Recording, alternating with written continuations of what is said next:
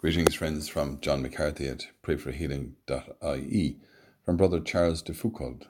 In everything, ask yourself only what the Master would have done and do that. Today's Gospel is from Luke. We hear these words of Christ. Everyone who comes to me and listens to my words and acts on them, I will show you what he is like.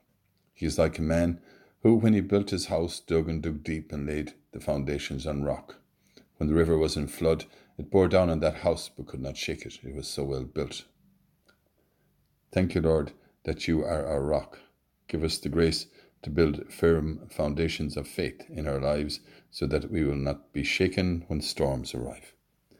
Thank you, Lord, that you give us the courage and spirit to withstand anything, for we are linked to the power of creation and he who created all things.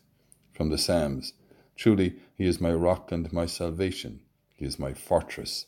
I will never be shaken. Lord, give us the grace never to be shaken. As we say together and pray for one another. Hail Mary, full of grace, the Lord is with thee. Blessed art thou among women, and blessed is the fruit of thy womb, Jesus.